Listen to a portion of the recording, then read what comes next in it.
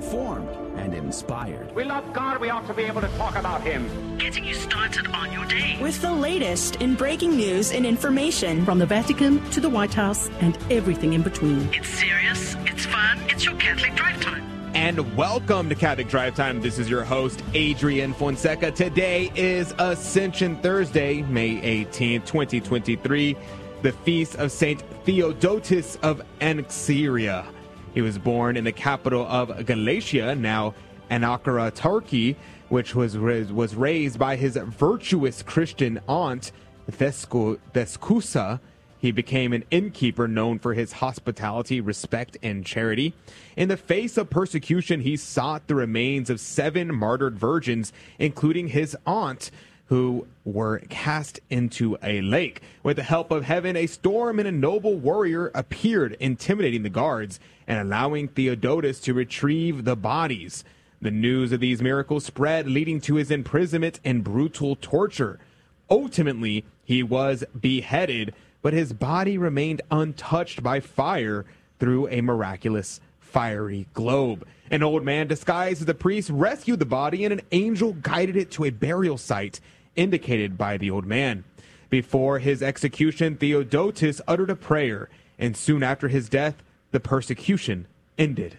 This extraordinary life marked the closing of a glorious era of martyrs in the Eastern Catholic Church and demonstrated the power of divine intervention amidst human wickedness. Saint Theodotus, pray for us. And happy Ascension Thursday. Praise be to God. I hope you are having a blessed Ascension Thursday. I hope you are be able to get off of work even just for a little bit to make it to Holy Mass on this day. And joining us right now is our producer, Tito Edwards. Good morning to you, Tito. Good morning, Adrian. Yes, today's Ascension Thursday. Those of you that can make it to Mass, even if it's not recognized as a feast day, please do approach your priest afterwards and highly recommend to him to talk to the bishop and change the calendar to moving the feast day back to Ascension Thursday. Absolutely. It's Ascension Thursday is a amazing feast, so amazing, in fact, that all day today we talk about bad news all day, every day. Bad news, bad news, bad news. Today is going to be dedicated to talking about the Ascension. So it'll be a wonderful and holy day, not because I have anything interesting to say, but because I have a lot to share with you. In fact, coming up in the next hour, I'm going to share with you a sermon from Saint Vincent Ferrer, who is one of my favorite saints of all time. He has an amazing sermon on the Ascension where he explains the Ascension, and I think it's pretty amazing because, for those who don't know, Saint Vincent Ferrer, he was well known for having tons of miracles. Like, he had more miracles than probably any other saint ever. And he also had visions, and he had talked to the saints. It was pretty darn amazing, if I have to say so myself. So I love his sermons. I love his sermons. In fact, I read a lot of his sermons on my personal podcast, Catholic Conversations. Whenever I get a chance, I'll read those to you. But today, I'm going to make sure I make it to Holy Mass. I'm going to be at Holy Mass probably this evening, if I had to guess. And then, so it'll be a good time. If you are in a diocese that has moved Ascension Thursday to Sunday, well, may I recommend to you that you attend the traditional Latin Mass. Find a traditional Latin Mass parish near you, and then you can just go to Latin Mass or go to the Ascension Thursday twice. Yes. Because every Latin Mass community that I know of is having Ascension Thursday on Thursday.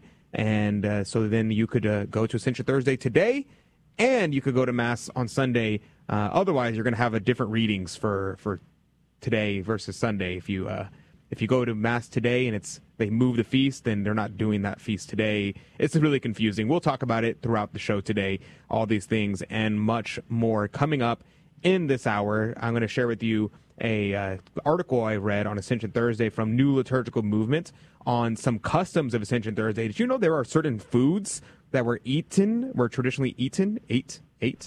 Nice. On Ascension Thursday. I was unaware of that. So we're going to talk about that coming up in this hour. We're also going to talk about the octave of the Ascension. Did you know that Ascension used to be an octave? Many people did not. So all these things we're going to be talking about today coming up in this hour. So you're going to want to join us. It's going to be a great show. But let's begin in prayer, as is our custom. We're going to be praying for your intentions. Whatever it is that you have going on in your life, we're going to be praying for those intentions. For our friends, family, and benefactors, and all those that we promise to pray for, we're praying for those intentions, and that everyone is able to celebrate the Feast of the Ascension in the most worthy manner that they can. We pray for this as well. We're going to pray the Sub Tuum Praesidium, which is an ancient prayer dedicated to the Blessed Virgin Mary that was written at least at the absolute latest in the 3rd century, but it's probably written a lot earlier than that, to be honest. So we'll pray that prayer together in the name of the Father, and of the Son, and of the Holy Ghost. Amen. Sub tuum praesidium confugimus sancta Dei genitrix nostras deprecationes ne despicias in necessitatibus, sed a periculis cunctis libra nos semper Virgo gloriosa et benedicta. We fly to thy protection, O Holy Mother of God. Despise not our petitions and our necessities, but deliver us always from all dangers, O glorious and blessed Virgin. Amen. In the name of the Father, and the Son, and the Holy Ghost. Amen. And now your headline news with Tito Edwards. Thank you, Adrian. Good morning. You are listening to Catholic Drive Time, keeping you informed and inspired. Today is Ascension Thursday, May 18th, Anno Domini 2023.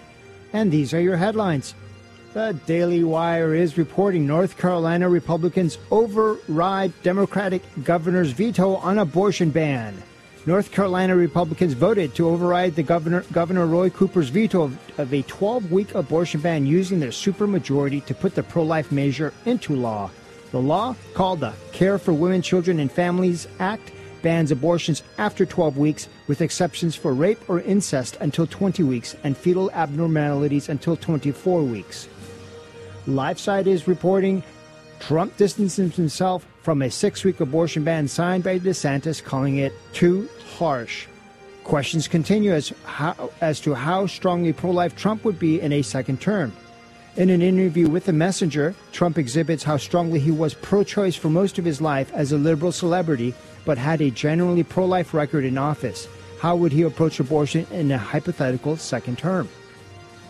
CatholicCulture.org is reporting Pope Francis at a general audience pays tribute to St. Francis Xavier. In a world in which there are so many people who need Jesus, St. Francis Xavier is an exemplary model of how to live and share the gospel with zeal. Pope Francis said yesterday the Pope dedicated his entire general audience to sharing the story of the daring 16th century saint who risked his life to travel to what was then considered the unknown ends of the world. Pope Francis said that St. Francis Xavier is considered the greatest missionary of modern times. And finally, Breitbart News is reporting Bud Light sales continue to collapse for the CNN of beers. Nationwide sales of Bud Light crashed 23.3% during the week of April 29th compared to the same week last year. Anheuser-Busch is facing something much worse than a boycott, and it's affecting the beleaguered company's other brands. Bump Williams, chief executive of Bump Williams Consulting, the outfit that tracks these numbers, told the New York Post, quote, "This seems to be where the brand's weekly declines have started to settle, falling in that negative 20% range over the past few weeks," end quote. To understand how big a revenue decline that 23.3% drop is, last year's sales of Bud Light hit $4.8 billion. LOP, 23% off that $4.8 billion, and you're looking at $1 billion with a capital B loss. Those are your headlines this morning. God bless you all. The gospel of the day comes from John chapter 16, verses 16 through 20. After a little while you will see me no longer, and again after a little while you will have sight of me, because I am going back to the Father. Upon this, some of his disciples said to one another, "What does this mean that he is saying to us? After a little while you will see me no longer, and again after a little while you will have sight of me. And then because I am going back to my Father?" "What is this little while he speaks of?" they asked. We cannot understand what he means by it. Jesus, knowing that they were eager to question him, said to them, "You are wondering among yourselves over what I have been saying. After a little while you will see me no longer, and again after a little while you will have sight of me. Believe me when I tell you this. You will weep and lament while the world rejoices. You will be distressed, but your distress shall be turned into joy. The Gospel of the Lord. Praise to you, Lord Jesus Christ. A lot of really great stuff from Cornelius a Lapide about this passage here. Commenting on verse 16, after a little while you shall see me, and in a little while you shall not see me. He says here, because I go back to the Father. For in a few hours I shall die on the cross and be buried. But in 3 days I shall rise again and manifest myself to you with great joy. For I shall shortly afterwards ascend into heaven and sit at the right hand of the Father. For I shall not be detained by death, but shall conquer it in my own person, and with you overcome it also. I shall abide with you for 40 days only, and then after my ascension you will see me no more. Then after another little time you will see me again, in the day of judgment and the general resurrection, when I shall take you both in body and soul into heaven with myself. I will bless and glorify you, for I go to my Father to reign with him in glory until that time. And this whole period, though one of many thousand years, is but like a small point compared with the eternity of God. Now, he says this here, and I think it's very worthy of meditation to think about a little time, and you will see me again. Why? Because, of course, you may say, okay, that makes sense. A little while, he dies. 3 days later, he's risen from the dead. He will see me again. But the time between now and the day of judgment seems like a very long time. But remember, our particular judgment, when we will see Christ face to face and we will be judged, is only in a little time. Especially in the grand scheme of things. We may live, 80 years? 100 years? If we're lucky, maybe 115 years, if we're extending it out as far as we can. But in the grand scheme of things, that's not very long. And we will see Christ one day. And so it's important to meditate upon this wonderful poem. Life is short, death is sure. The hour of death remains obscure. A soul you have and only one. If that is lost, all hope is gone. It's important to keep that in mind, in the forefront of our mind, lest we sin and lose eternal life. Now he says here on verse 20, Verily, verily, I say unto you that you shall weep and lament, but the world shall rejoice. You shall be sorrowful, but your sorrow shall be turned into joy. Understand by this that the joy of the world will be changed into sorrow, says Rupertus. But St. Chrysostom, Cyril, Leonidas, Theophylact, and others explain this of our Lord's suffering and death, which will cause just sorrow to you and rejoicing to the Jews, and of his resurrection on the third day, at which the Jews will be sorrowful and full of indignation at my victory over them. But in a secondary sense, he intended to signify the like sufferings that they would have to endure for his sake. So says St. Augustine, Bede, and Maldonatus. He explains the sufferings which the apostles would have to undergo in preaching the faith, at which the world will rejoice, and of the eternal blessedness that they would afterwards enjoy with him. Morally speaking, Holy Scripture frequently teaches that the righteous suffer adversities in this life, and that the ungodly exult in their prosperity. Daily experiences teaches us the same. But Scripture teaches us also that the godly are happy, and the wicked are sorrowful as their death. It is difficult, nay, impossible for anyone to enjoy his good things both here and hereafter, to fill his belly here and his soul there, to pass from delight, to be the first in both worlds, to appear high in glory both in heaven and in earth. Accordingly, Tertullian, commenting with elegance and tenderness of these words, thus writes, This is ordered in turns. Now they rejoice, we are in conflict. The world will rejoice, but ye will be sorrowful.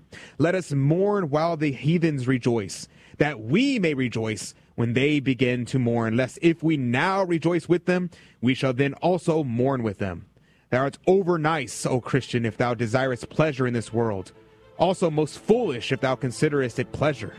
And again tell me, pray tell me, cannot we live without pleasure, since we must die without it? For what else is our wish than that of the apostles, to depart out of this world and to be received with the Lord? Let's meditate upon this today, especially on Ascension Thursday. Let's store up treasures in heaven rather than here on earth. We'll be right back with more right after this. Hey, Donnie, what do we say when we make the sign of the cross? In the name of the Father, Son, Holy Spirit. Did Mama teach you that?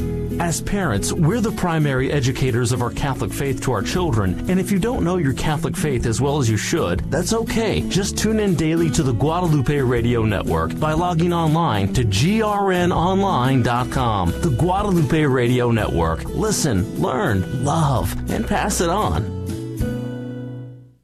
This is Dale Ahlquist with a Chesterton Minute. Have you ever noticed what happens when you try to keep up with the current fashions? You go nuts. When we are obsessed with keeping up with the times, we become slaves. Fashions are never settled.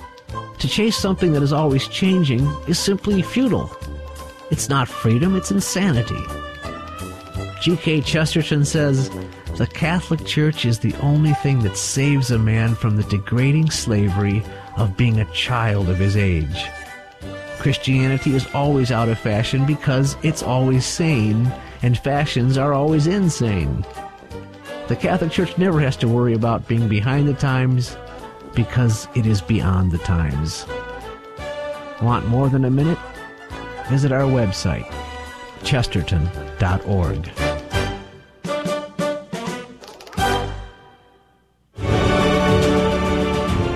And welcome back to Catholic Drive Time. This is your host, Adrian Fonseca. It's so good to be on with you today. Praise be to God.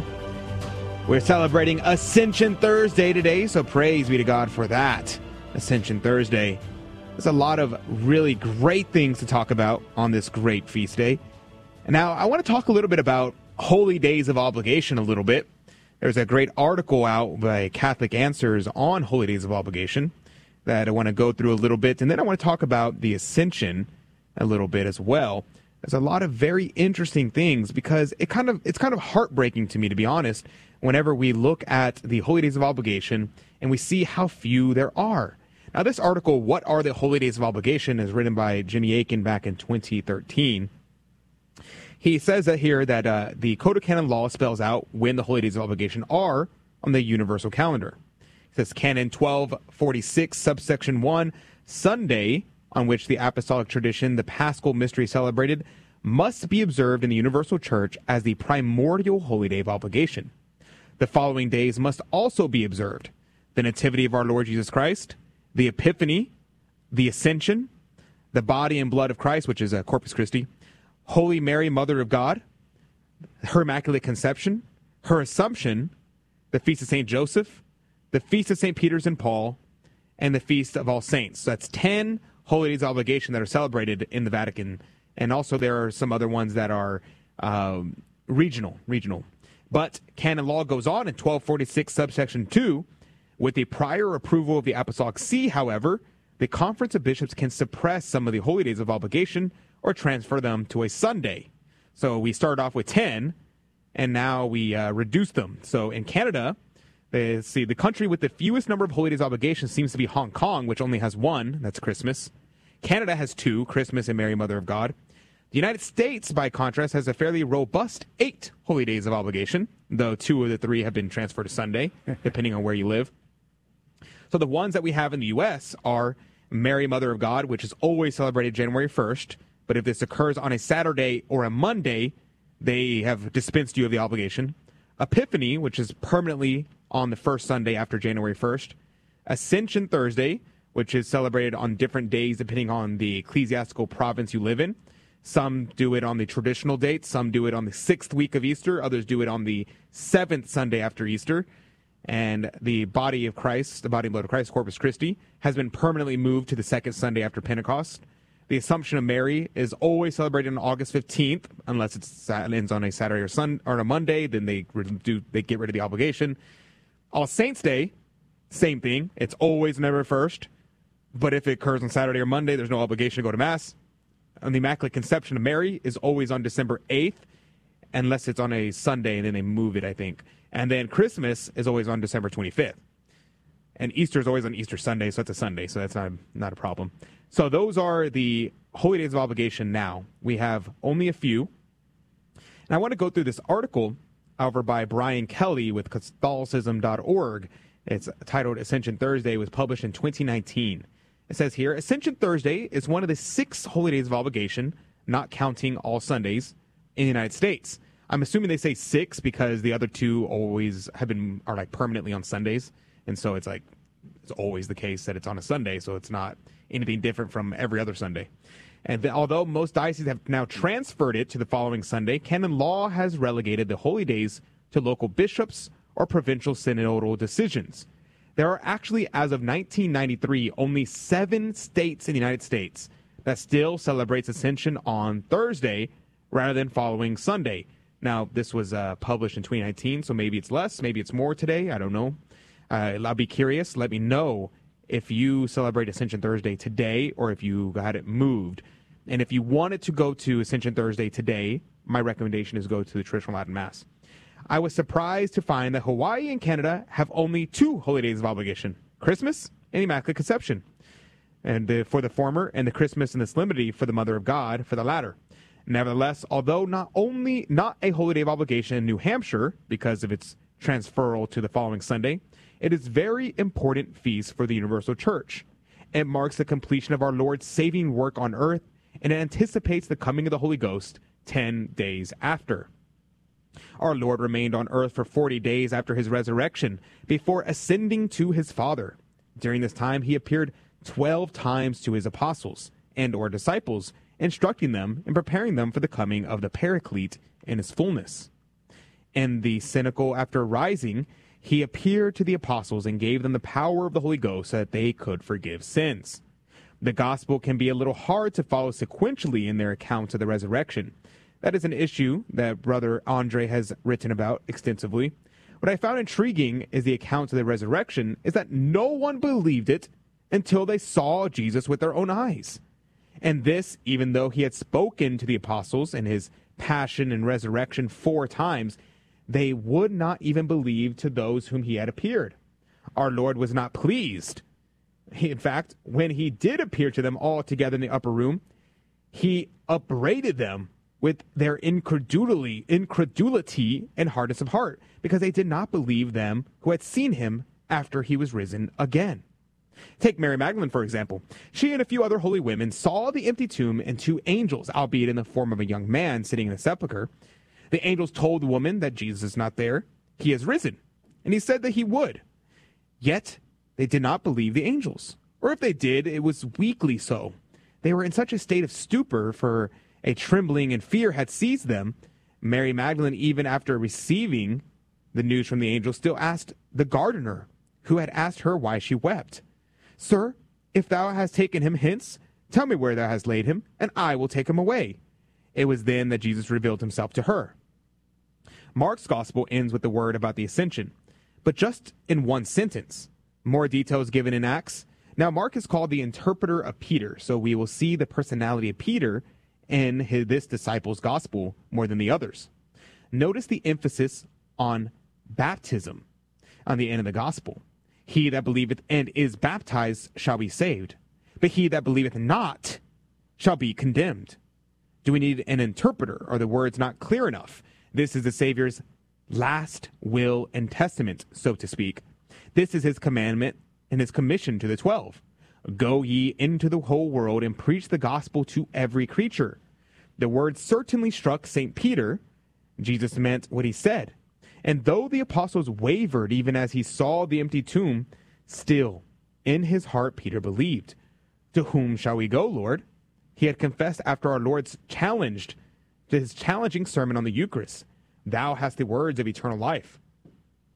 And these are the signs that Jesus promised, as recorded in Mark's gospel, that will be given to those who believe. In my name they shall cast out devils, they shall speak with new tongues, they shall take up serpents, and if they shall drink any deadly thing, it shall not hurt them. They shall lay their hands upon the sick, and they shall recover. Peter spoke in tongues, cast out demons, healed the sick. Why, his very shadow healed, as we read in Acts 5:15. In his travels, perhaps, he was given even poison, or like St. Paul, was bitten by a serpent. He certainly tread on serpents in the moral sense. Finally, let us turn to the account in Ascension and Acts. They, therefore, who were come together, asked him, saying, Lord, wilt thou at this time restore again the kingdom to Israel? But he said to them, It is not for you to know the times or moments which the Father hath given me in his power. But you shall receive the power of the Holy Ghost coming upon you, and you shall be witnesses to me in Jerusalem, in all Judea and Samaria, and even to the uttermost parts of the world. And when he had said these things with it, while they looked on, he was raised up, and a cloud received him out of their sight. And while they were beholding him going up to heaven, behold, 2 men stood by them in white garments, who also said, Ye men of Galilee, why stand you looking up to heaven? This Jesus who is taken up from you into heaven shall so come, as you have seen him going into heaven. Then they returned to Jerusalem from this mount that is called Olivet, which is nigh Jerusalem, when it is then a Sabbath day's journey. Acts 1, 7-12. Ye men of Galilee, why stand you looking up to heaven, as if to say, You have to get to work. You are sent. Ite missa est. Go, you are sent. Get you down and pray and prepare to receive the Holy Ghost. Then go and set the world on fire. And I love the phrase, go set the world on fire, because that is the mission of the Dominican order. You think about St. Dominic, the hound of the Lord. His mother, Blessed Jane, she had a vision of the child in his womb bursting from her womb as a dog with a torch in his mouth, which known to be meant as St. Dominic, the Holy Father St. Dominic, bursting from the womb of his mother with a torch in his mouth to light the world on fire with the fire of Christ. Cool. And so the Dominicans do. And so the Dominicans do today. Unto this day, they light the world on fire with the fire of Christ. It's a very beautiful thing to see, which is why there's a joke. It's the Franciscans follow St. Francis and the Dominicans follow Jesus. It's a little inter-religious joke that they got there. But there's something beautiful there, because our Lord has commanded us to go into the world. So what will we do? How will we respond? Will we navel gaze? Will we look up into the sky and be like, oh, yeah, God's in heaven. How nice. Oh, it's nice for me to have my beliefs. Oh, I like that. I believe. I like learning more about my faith. But do you share it? Do you evangelize? Do you proselytize? This is the mission that we have. Ite missa est. Ye men of Galilee, why stand you looking up to heaven? This is not our calling. Our calling is not to just stare into the sky. Our calling is to go out into every corner of the world and to teach ye all nations. Every single one of us. None of us are exempted from this task. Not one of us. He says, this Jesus who is taken up from heaven shall so come, and you have seen him going into heaven. And so we see this. And so we know that in the apocalypse, as St. John tells us, there will be a second coming. We pray this in the Nicene Creed. Many people are shocked by this, the second coming of Christ. You know that Christ will come again, and we will be reunited with our bodies. And for those in heaven, it'll be a great rejoicing. We will be reunited to our bodies, and our souls will tell our bodies, praise be to God, for it was us together, my body and my soul composite, that made it to heaven. Thank you for resisting temptation. Thank you for not falling into every carnal pleasure. But the souls of the damned will hate their body, will reject their body, will curse their body and say, it is your fault. It is your fault, body, that you caused me to sin. That you had to go with every pleasure of the world. You could not resist not one temptation. You could not bridle your passions. And so together we go down into Gehenna, where there will be wailing of gnashing of teeth, and the worm dieth not. Something to meditate upon. Something to meditate upon, especially at the ascension, because we know that it'll be bodies in heaven. Our Lord's body is already there. So those who say that heaven is just some spiritual reality, it's just a state of being, that cannot be so. For at the very least, there are two bodies in heaven. The body of our Lord Jesus Christ and the body of the most immaculate Virgin Mary, our mother.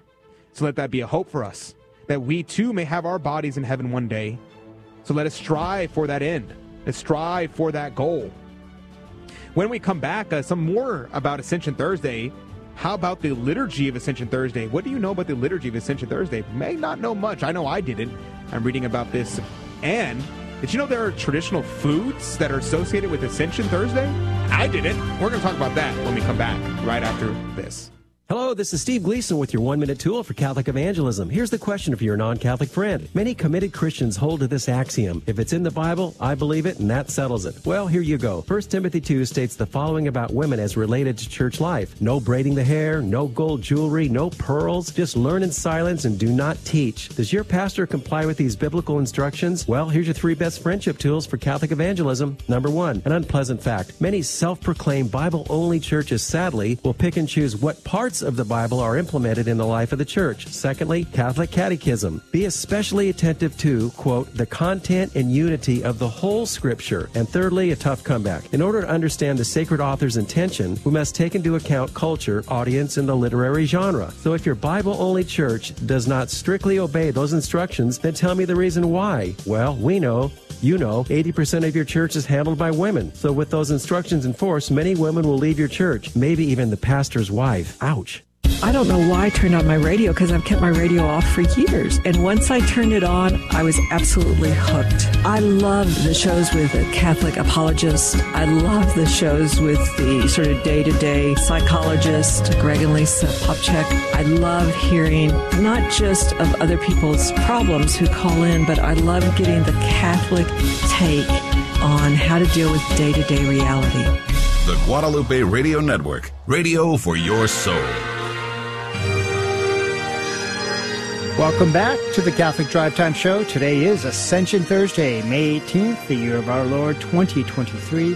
And these are your headlines for this morning.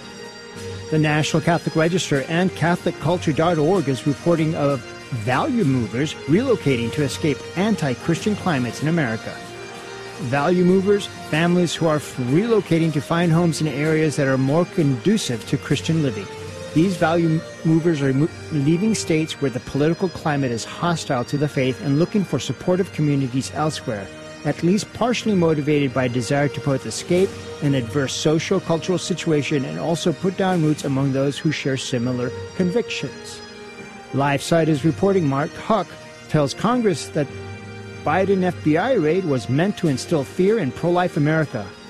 Asked why he was targeted by Biden's DOJ, Hawk said that he believes the intention was to humiliate me, to scare my children, and to instill fear in pro-life America. Mark Huck, the pro-life Catholic father of 7, who was subjected to a guns-drawn early morning raid by the Biden administration's FBI last year before he was fully acquitted of felony charges in January, said he was blessed to be able to share his testimony with lawmakers on the Republican-led U.S. House Judiciary Committee 2 days ago. LifeSite is reporting California must pay churches $1.4 million for trying to make them fund abortions. Judges rule, this is a significant victory for the churches we represent, the conscience rights of their members, and other religious organizations. 2 federal courts have ruled against the California government over its efforts to force churches to subsidize elective abortions, with state officials agreeing to pay these religious institutions $1.4 million in legal fees. And finally, the Daily Wire is reporting former U.S. Attorney General William Barr said during an interview this week that Special Counsel John Durham's report on the origins of the FBI's investigation into former President Donald Trump vindicated the former president, and that Trump was right from the beginning about what the left was trying to do to him. Durham's report found that the FBI had no evidence to support launching this investigation and found sobering differences in how the FBI approached the Trump probe compared to other politically sensitive investigations. Barr further stated, I have nothing personal against him, and I have no antipathy toward him at all, Barr said, but I just don't think he's the right leader for the Republican Party going forward. I am Tito Edwards, and these are today's headlines through a Catholic lens. Thank you, Tito, for keeping us up to date. You know, I was thinking about Ascension Thursday, and, you know, one thing that I saw that I found very interesting, I was reading the Catholic Encyclopedia on the Ascension Thursday, and it said that this was one of the ecumenical feasts. And you're thinking, okay, what does that mean? Well, the word ecumenical literally refers to universal. And so it refers to universal, meaning that every single Christian in the world celebrated the Ascension Thursday. It is one of the feasts that is listed right there with the Passion of Easter and a Pentecost. A very, very important situations that we have there. Very important feast day we have there. And notice what's not listed there. Christmas. Christmas isn't listed there. Christmas, interesting. Even though we Americans, right? Isn't that interesting? Even though we Americans kind of see Christmas like the big Christian holiday, it's actually like number 4 or 5 on the list. It's not even top 3. In terms of importance, the Passion, Easter, Pentecost, and Ascension Thursday are all of greater solemnity than Christmas. Isn't that wild? Yeah, that is wild. Ascension Thursday. But it does make sense, though. I mean, who can fly? Who can ascend into heaven? Only Jesus can. Only God can. Imagine being the disciples and some of the others around him when he started to ascend into heaven. That must have been a magnificent sight to behold as he went up, up, up, and away until you could barely see a speck in the sky, and then the cloud came over and covered him. So, yeah. That's beautiful. Yeah, and they had a vigil for him as for a long time for the Ascension Thursday, and which would have been yesterday. And since the 15th century, an octave was created for that feast day, and as a part from the preparation for Pentecost novena, in accordance with Leo XIII's directions. Now, the observance of this feast is of great antiquity, although no documentary evidence of its existence exists prior to the beginning of the 5th century.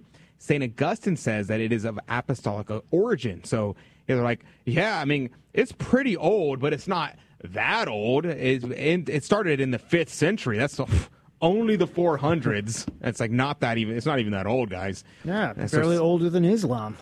Barely older than Islam. But St. Augustine actually testifies and says that this actually is of apostolic origin, meaning it was created by the apostles. And the apostles celebrate Ascension Thursday, which would make sense to me because, I mean, if you're one of the apostles and you're there and you're like, whoa, and you're staring up and then an angel appears to you and tells you, hey, stop looking over here, go get to work, you would think that that day would have been observed all the way from the earliest days, right? That's right. I forgot an angel did appear because they kept gazing at the sky after he disappeared up there. That's amazing. Yeah, it would have made a big impression on me, too. Yeah, and it goes on, it says, he speaks of it in a way that shows it was the universal observance of the church long before his time. Frequent mention of it is made in the writings of St. John Chrysostom, St. Gregory of Nyssa, and the Constitution of the Apostles. It says here, certain customs were connected with the liturgy of this feast, such as the blessings of, get this, of beans and grapes after the commemoration of the dead in the canon of the Mass, the blessings of first fruits afterwards done on rogation days, the blessings of a candle, and the wearing, here's an interesting one that I'm curious to know if anybody knows more information about this. The wearing of mitres by deacons and subdeacons. That's interesting to me. Yeah. Because a mitre is a hat. It's a hat that's only worn by bishops and the Pope. And so I wonder why on Ascension Thursday, deacons and subdeacons are given mitres to wear. That's very interesting. That's so cool. I'd like to see something like that. I've never seen anything like that. It says here, the extinction of the Paschal candle, the triumphal procession with torches and banners outside the churches to commemorate the entry of Christ into heaven. The rock records the English custom of carrying at the head of the procession the banner bearing the device of the lion, and at the foot of the banner of the dragon to symbolize the triumph of Christ in his ascension over the evil one. In some churches, the scene of the ascension was vividly reproduced by elevating the figure of Christ above the altar, although an opening in the roof of the church. In others, while the figure of Christ was made to ascend, that of the devil was made to descend. Now that's super cool. I think that's a great idea to do in terms of a way to celebrate Ascension Thursday, as setting up these, almost like it kind of reminds me of like a piñata. Yeah, like a piñata, yeah. You bring up the Jesus, yeah, and then you let down the devil. Yeah. And then you could just start like beating the devil. And I think that'd be an interesting tradition. I wonder if at the I'm sure you're aware at the Pantheon on Pentecost they go up at the top of the oculus and they drop rose petals. Are you familiar with that? No. Oh yeah, every Pentecost they've been doing it since Christianity was legalized. I'm curious to know if what they drop on Ascension Thursday from the Oculus, that big hole at the top of the Pantheon. There you go. There you go. Yeah, I think we should do more of that. I think that would be so great. Definitely. Yeah. Let's see. It goes on. It says, in the liturgies, generally the day is meant to celebrate the completion of the work of our salvation, the pledge of our glorification with Christ, and his entry into heaven with our human nature glorified. But yeah, we definitely should talk a little bit more about Pentecost when that comes up in 10 days and those traditions, because the rose petal tradition is a beautiful tradition. And now that I'm thinking about it, I think I have seen that before. Yeah, you see the big hole, the sunlight shining through, and you can see as the petals falling in, you can see little hands throwing them out, but inside the Pantheon, you can see the petals just, when they fall down, they're going left to right as they're falling down, and it's just glancing off the sunlight. It is gorgeous. And right in the center, the rose petals start covering the ground in red. Yeah, we need to do things like that in America. I know it's done in the East Coast. On the East Coast, I know some of the older churches still do that, like St. John Cantus in Chicago still does things like that. But I don't know of any churches in Texas that does it. I don't know of any churches generally in the South. Maybe Louisiana has some things like that. But it's good to have these things that kind of separate the time. And I think these ideas are things that we should definitely keep in mind and start to implement. Maybe talk to our pastor and go, hey, how can we implement these ideas in our daily lives? Because we want to sacralize these feast days that are so important to us, they're kind of a big deal, and they're kind of lost traditions. Yeah, ressourcement, big time. So another thing that I think is interesting is these two articles by the New Liturgical Movement, and they're actually both written by Dr. Michael Foley. He's excellent, and he has two articles, one on the prayers for Ascension Thursday, but also on the customs of Ascension Thursday. And so I want to start this and kind of pitch this a little bit before we jump into it in further detail. But one thing that I want to start with is that these prayers are something that we should meditate upon and not just kind of see and try to just we kind of become numb to the prayers. We hear them and they go in one ear and out the other. But these prayers are so ancient, are so beautiful, that they should lift our minds to God. And we fail to do so many times, and I think that's a great loss that we have. So I want to focus on that aspect of it as well. So we're going to talk about the collect of Ascension Thursday. We're going to go to a quick break. When we come back, we're going to be discussing this and much more here on Catholic Drive Time. Plus, in the next hour, there's going to be no game show. Instead, we're going to read the sermon of St. Vincent Ferrer on his sermon on the Ascension. So all this and more coming up here on Catholic Drive Time. Don't go anywhere, and we are going to have so much more on this wonderful feast day of the Ascension. And make sure you make it to Mass today. I'd be so grateful. Hello, this is Steve Gleason with your 1-minute tool for Catholic evangelism. Here's the question for your non-Catholic friend. Can you really say you know what praying the rosary is all about? So here's your 3 best friendship tools for Catholic evangelism. Number 1, listen to the who's who of the rosary. We have the Blessed Trinity. We have the Angel Gabriel. We have the Virgin Mary. We have John the Baptist. And we have Elizabeth. So how's that for a cast of sacred ones? Secondly, reflection. While saying the rosary, we reflect on 20 primary and sacred moments that occur in the lives of the Holy Family. And thirdly, the Rosary Dynamics. Here's how you involve this cast of holy ones in praying the Rosary. You first invoke the 3 persons of the Blessed Trinity. Then, on to praying the Apostles' Creed. Then you will pray an Our Father. Then you will recite the Angel Gabriel's words to Mary. Then you'll recite what Mary said to Elizabeth. And then you will relive John the Baptist being filled with the Holy Spirit in the womb. Then you will ask for Mary's assistance in your life. And I'm so glad to say none of that is idolatry. Hey, Donnie, what are the mysteries that we pray on the rosary? Glorious, luminous, joyful, And sorrowful. there you go. As parents, we're the primary educators of our Catholic faith to our children. And if you don't know your Catholic faith as well as you should, that's okay. Just tune in daily to the Guadalupe Radio Network by logging online to grnonline.com. The Guadalupe Radio Network. Listen, learn, love, and pass it on. Welcome back to Catholic Drive Drive Time. This is your host, Adrian Fonseca. It's so good to be on with you today on this Ascension Thursday. Now, so much to talk about Ascension Thursday. The collect for Ascension Thursday, a beautiful, beautiful collect. I want to read to you this article of newliturgicalmovement.org talking about the collect. And you're maybe thinking, what's that? What's that prayer? The collect is the prayer that collects the petitions of the faithful and gives them and rises them up to God. Now here, Dr. Foley puts them here. Concede quaesimus omnipotens Deus, qui ordinaria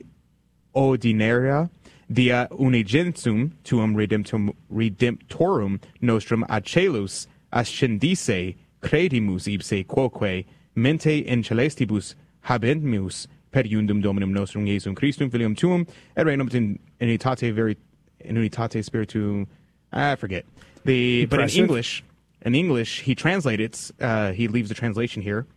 Grant, we beseech thee, Almighty God, that we who believe thine only begotten Son, our Redeemer, to have this day ascended into heaven, may ourselves dwell in mind amidst the heavenly things. Do the same, our Lord Jesus Christ, thy Son, who lives and reigneth with you in the unity of the Holy Ghost, who lives and reigns forever and ever. Amen. Now, there's a couple things that are interesting about this collect.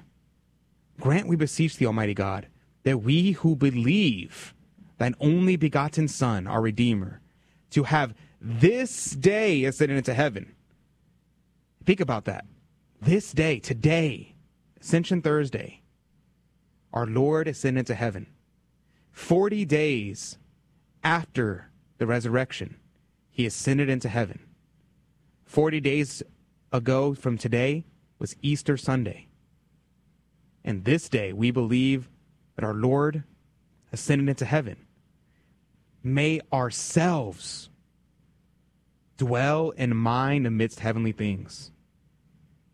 So we think our Lord is in heaven. And so our minds may also dwell in heaven with him. Now, Dr. Foley, talking about this, he says, it is this petition that I find particularly interesting. The collect draws a natural parallel between our Lord's rising up to heaven and our own mental dwelling in heavenly things. But it also seems to be a refusal to heed the reprimand in the epistle reading of the day, when two angels gently rebuke the disciples for staring up to heaven after Jesus ascended into heaven. Ye men of Galilee, why stand you looking up to heaven? This Jesus who is taken from you into heaven shall so come, so as you have seen him going into heaven. Now, here is a little recording of that chant. You may be able to hear it. It's them singing. It's singing, ye men of Galilee, why stand you looking up to heaven?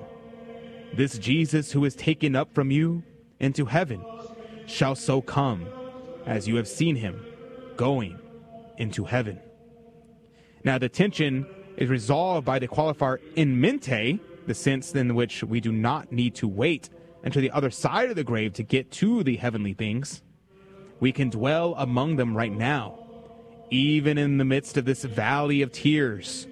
Where, you may ask? Where can I go that we can have our minds on heavenly things? Well, we can clearly do so with our will and our mind. We cannot have a total immersion in heavenly things until we get to heaven, properly speaking, but we can have mental peace and mental nourishment, thanks be to God, despite everything else. This beautiful sentiment foreshadows the golden sequence that we will hear and sing on Pentecost, where the Holy Spirit is addressed with the following: in labor you are rest. The Holy Spirit is not rest after labor, but rest in the midst of labor. A cool breeze during hard, sweltering work. God is consoling us right now, not taking away all our woes, but providing refreshment as they happen.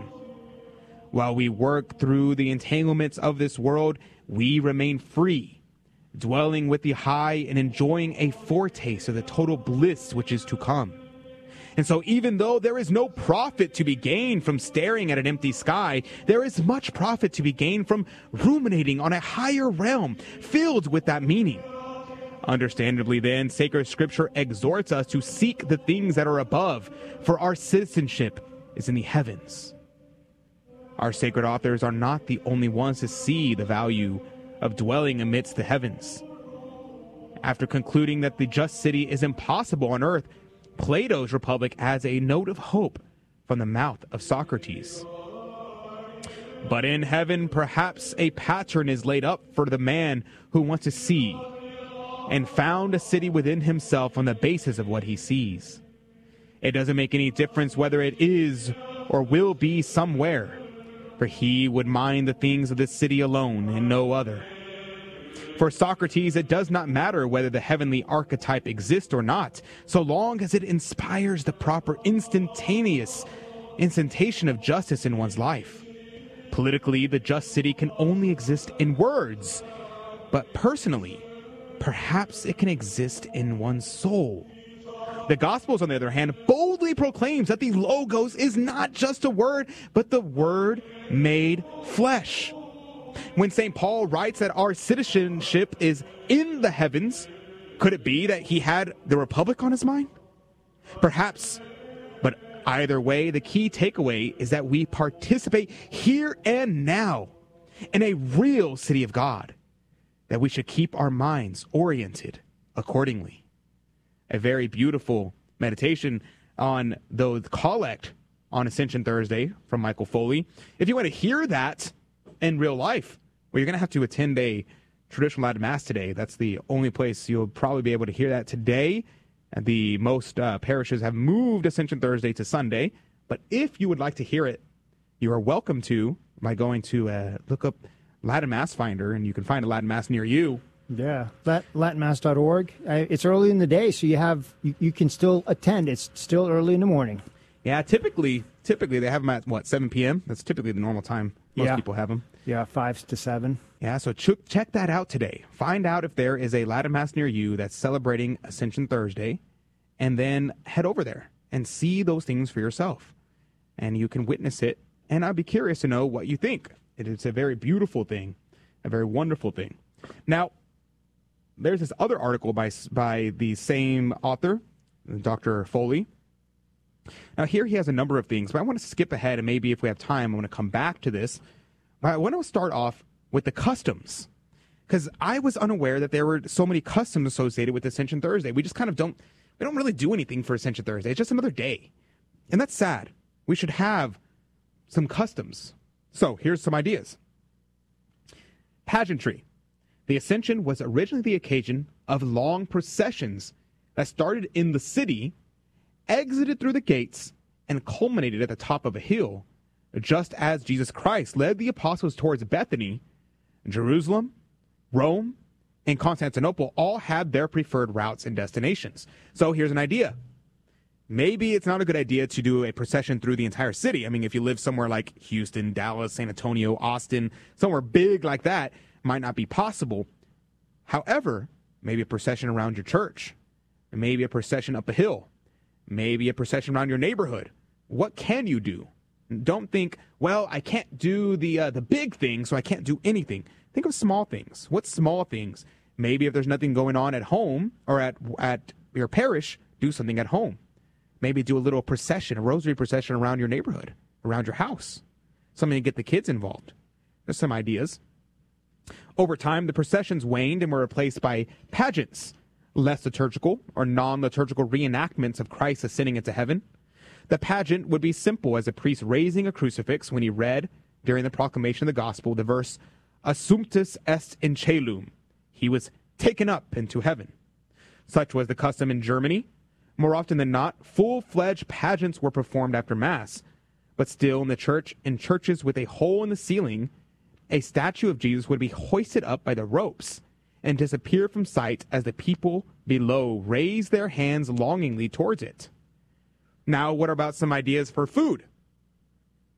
It was a custom in Europe to eat fowl on the great feast of the Ascension because Christ flew to heaven, so they would eat fowl or birds. Bird or not? I thought it was duck. I think fowls are just any kind of bird, I think. Oh, yeah, you're right. Here they list specifically, they say pheasants, partridges, pigeons, and even crows found their way to the dinner table. Yummy. Eat crow. So they quite literally ate crow. There you go. Let's see. He goes on and said, so what does it mean to eat crow on Ascension Thursday? Perhaps this is what the other apostles served to St. Thomas to needle him about his earlier doubts concerning the resurrection. In any event, bakers in the Western Germany picked up the Volkren theme and made far more delicious pastries for the occasion in the shape of various birds. Well, that's interesting. So maybe you're like, I don't want to eat a fowl. How about I bake a cookie in the shape of a bird instead? Interesting. Yummy. Interesting. And he says here, finally, there is the first fruits tradition of Ascension Thursday. In some parts of France, apple fritters are a popular choice. He goes here further. Do's and don'ts. The English once kept this day with games, dancing, and horse races, while in Central Europe, the idea was to picnic on a high place by hiking there. Mountain climbing was therefore a yes, but swimming was a big no-no. You're more likely to drown on Ascension Thursday than on any other day of the year. Similar misfortunes awaited anyone who on this holy day worked in a field or garden or sewed anything for any clothing that had been touched by a needle. On the Ascension will attract lightning and kill the wearer. Such superstitions are believed to be residues of old pagan fears about demons of death who roam the earth this time of year. At the very least, these silly beliefs point to something true that is easily forgotten in our own day, an age of frenetic work and movable feasts, and namely that the Ascension is one of the most important events of the year. If it is important enough to attract the attention of devils, it should be important enough to attract our attention as well, and to celebrate it with great solemnity, reverence, and joy. Keep holy the Ascension. Take off work if you can. Assist at Mass even if your diocese has transferred the feast to Sunday. Climb a mountain. Eat a bird. And avoid bodies of water. That there concludes his article. I think that's really interesting. Go for a hike. That's an interesting suggestion. Maybe something to do if you have your significant other, your girlfriend, boyfriend, your husband, your wife. Now it makes sense that Hawaii doesn't celebrate Ascension Thursday. They don't want to swim. There you go. There you go. So here are some ideas for you for Ascension Thursday. That's going to do it for the first hour. When we come back, probably our best guest we've ever had is going to be on. Yeah, St. Vincent Ferrer. Yeah, St. Vincent. Okay, well, he's actually not going to be on, but we're going to read St. Vincent Ferrer's sermon on the Ascension. So if you want to hear an amazing sermon on the Ascension, you're going to want to tune in for the next hour where we talk with St. Vincent Ferrer about the Ascension. All this coming up next on Catholic Drive Time. Stay with us. We'll be right back after this. There was no single event. It was more gradual. Eventually you just don't go one Sunday and then you don't go 2 Sundays in a row. Then went through a divorce and ended up being a single parent. If I didn't have church or God, I would be back at that lonely stage, that trouble stage. Whenever you get anxious and worry about things, you just know that Jesus has it under control. If you've been away from the Catholic Church for any reason, visit CatholicsComeHome.org.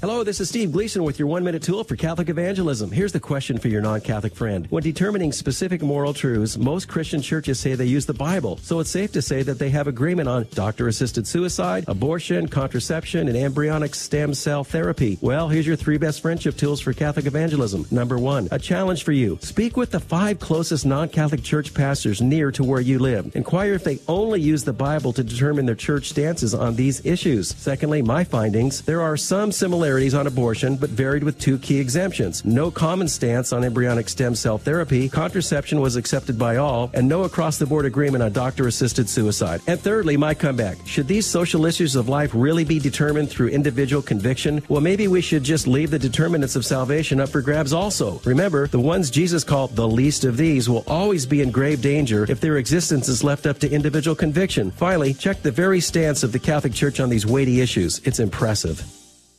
Hey, Donnie, what are the 2 most important things we receive at Mass? The Christmas scripture. That's right. All right, one more. Who loves you the most?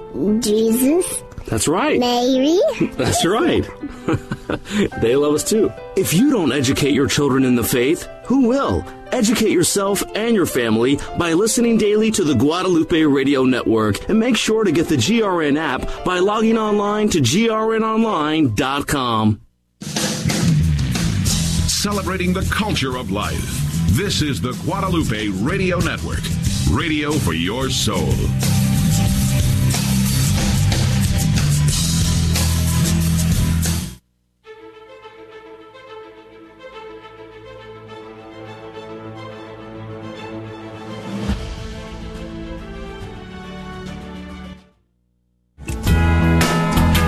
Hey, I'm Hallie from St. Edward Youth Group, and you're listening to AM 1430 KSHJ Houston, part of the Guadalupe Radio Network. Radio for your soul.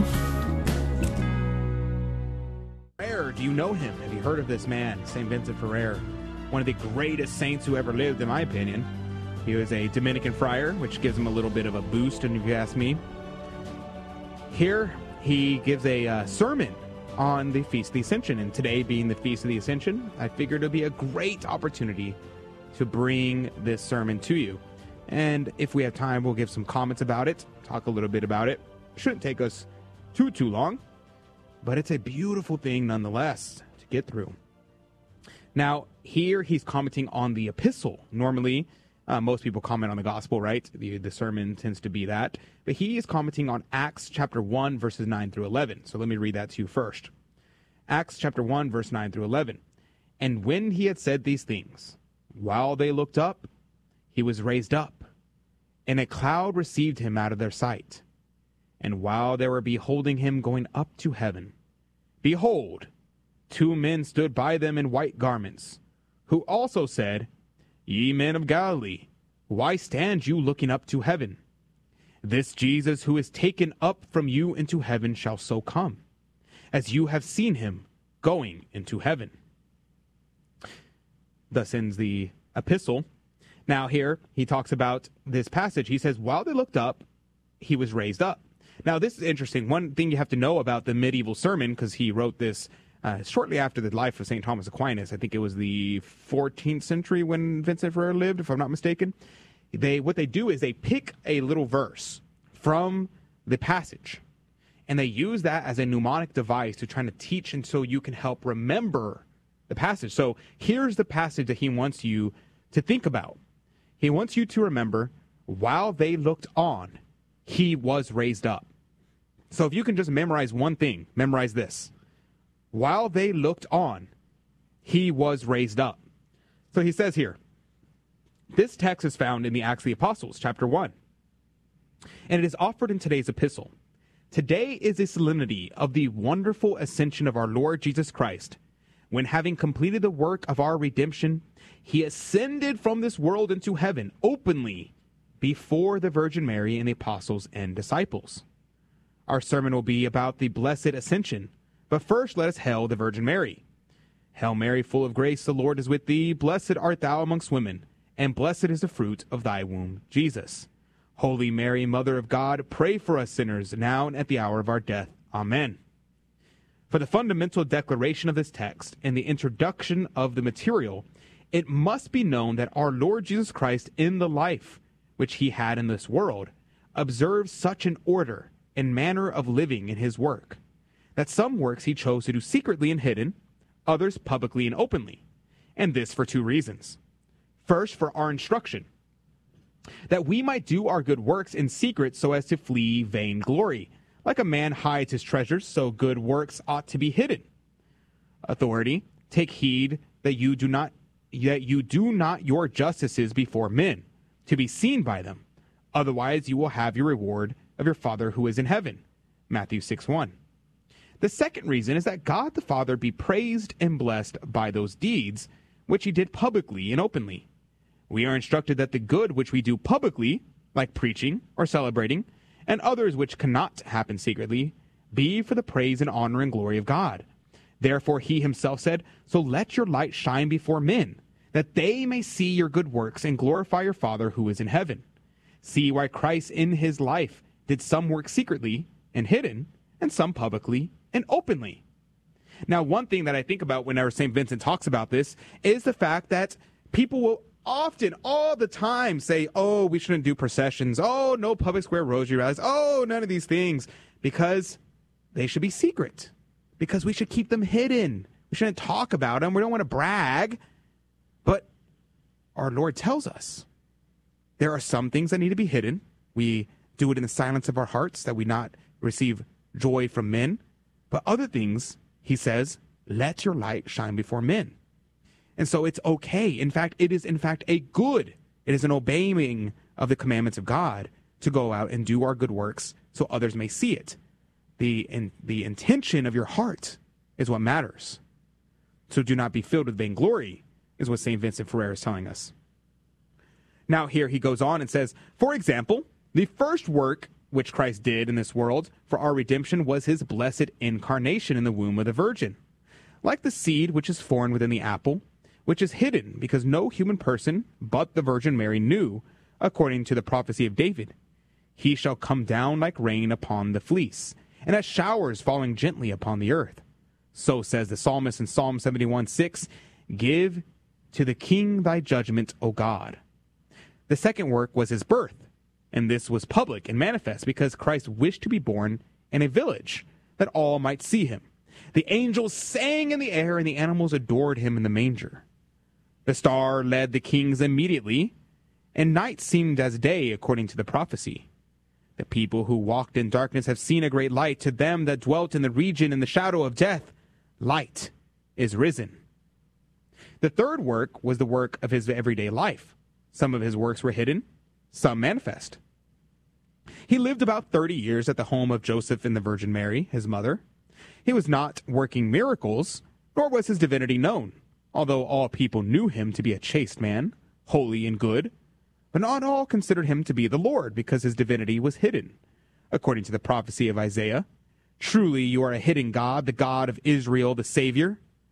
But in his baptism he wished to be public and manifest, for the heaven was seen to be open, and the Holy Spirit in the image of a dove descended on him, and a voice of the Father sounding, saying, this is my beloved Son, in whom I am well pleased.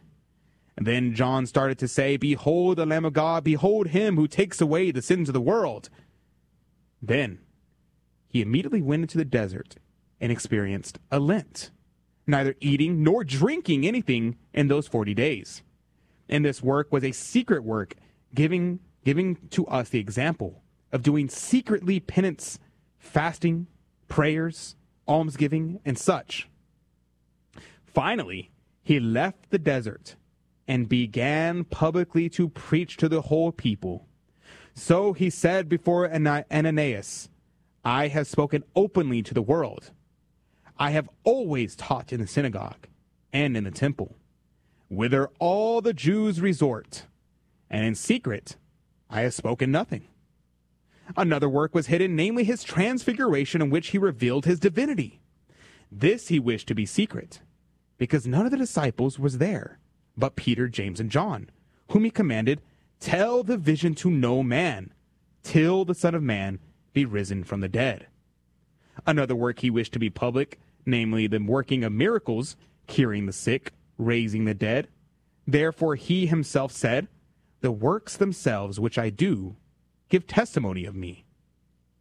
Another hidden work was the sacrament of the altar, which he said, for my flesh is meat indeed, and my blood is drink indeed.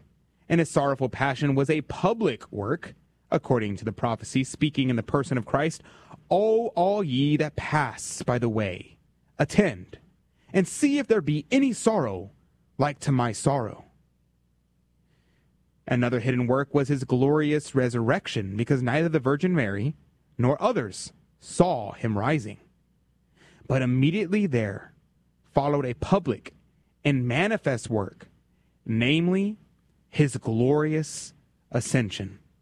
Because the Virgin Mary and 70 disciples, the apostles, and holy women, and all there were about 120, and all saw him ascend.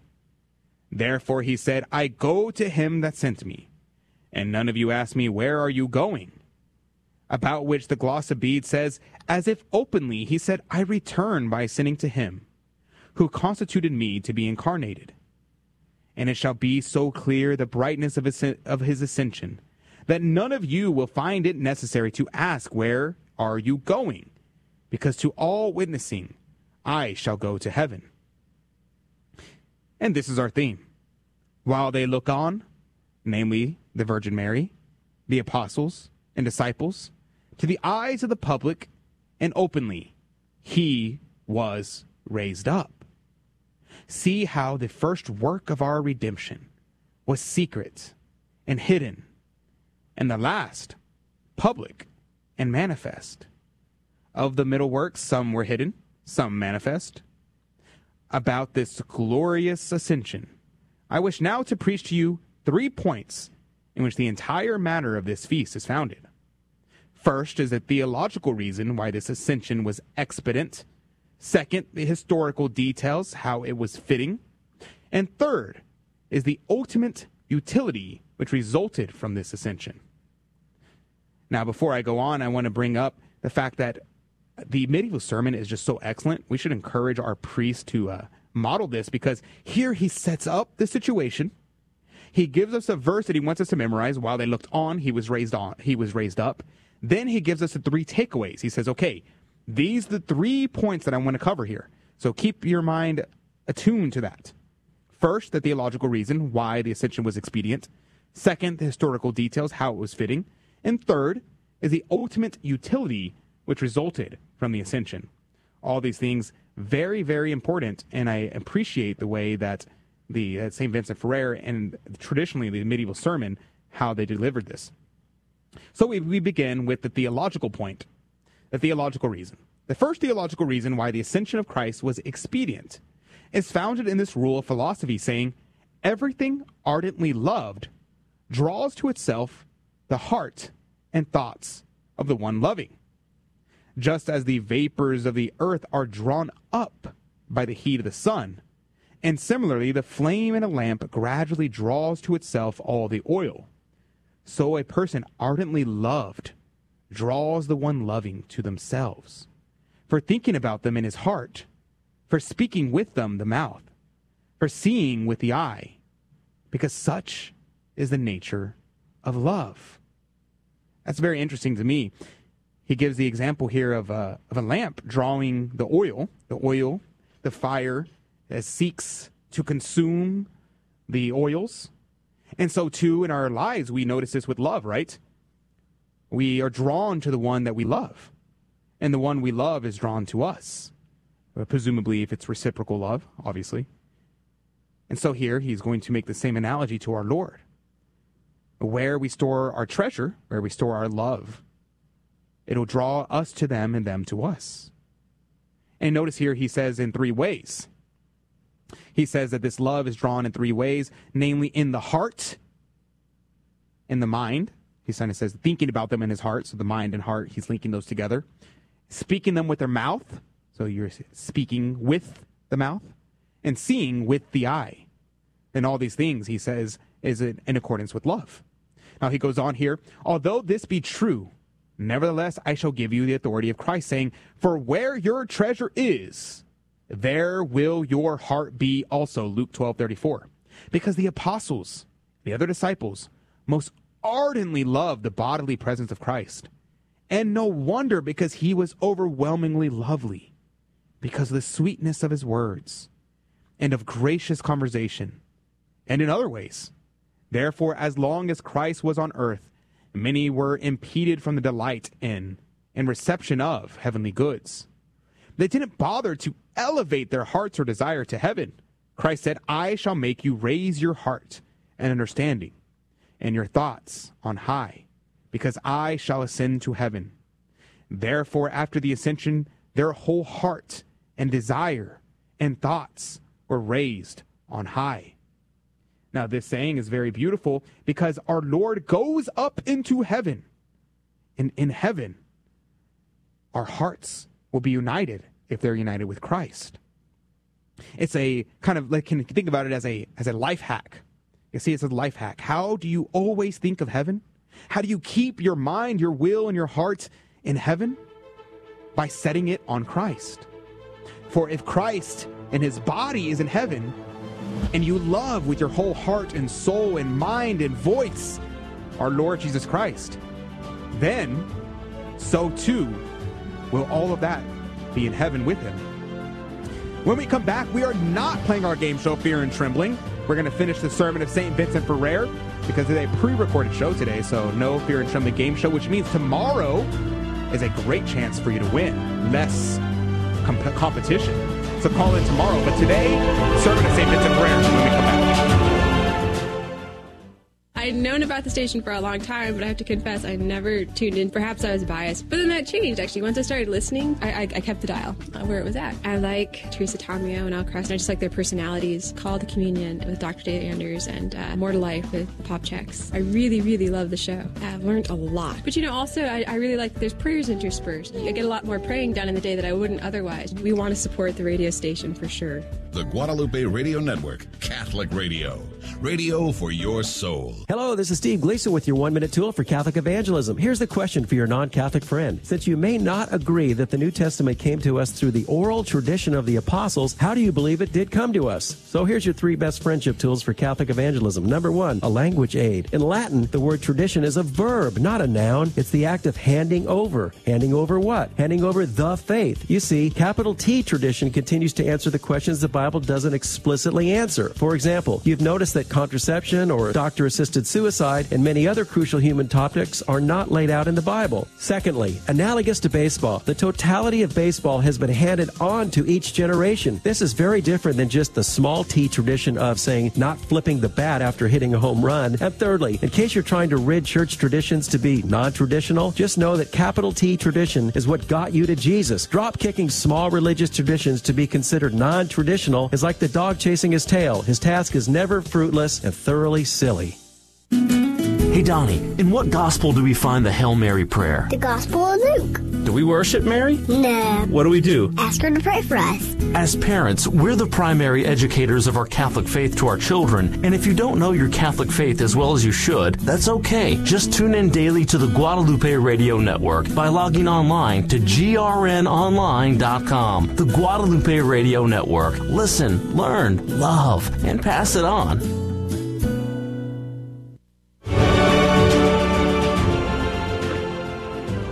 And welcome back to Catholic Drive Time. This is your host, Adrian Fonseca. We're reading the sermon of St. Vincent Ferrer. If you were tuning in for the game show, that'll be back tomorrow morning. Today is a day off because it is the great feast of the Ascension, a holy day of obligation. So if you can, make it to Holy Mass today.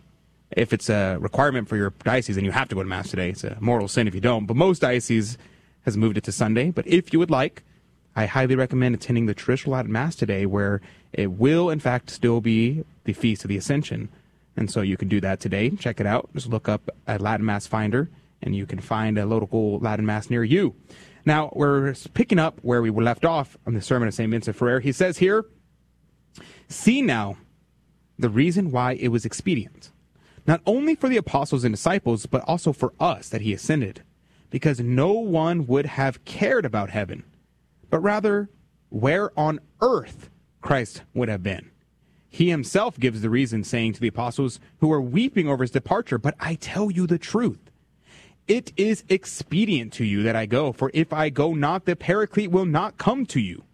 About which the gloss of Bede says, it is expedient for you that the form of the servant be withdrawn from your sight, to the extent that the love of divinity might more acutely be imprinted on your hearts.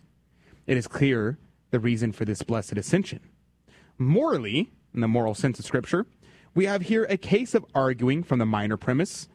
If the apostles were impeded from the reception of spiritual graces because of their love of Christ, what shall it be for us miserable ones who do not so ardently love Christ like the apostles, but rather the transitory goods of this world, namely riches, honor, offices, dignities, delights of the flesh, which do not permit us to elevate our understanding on high, but lower in earthly business.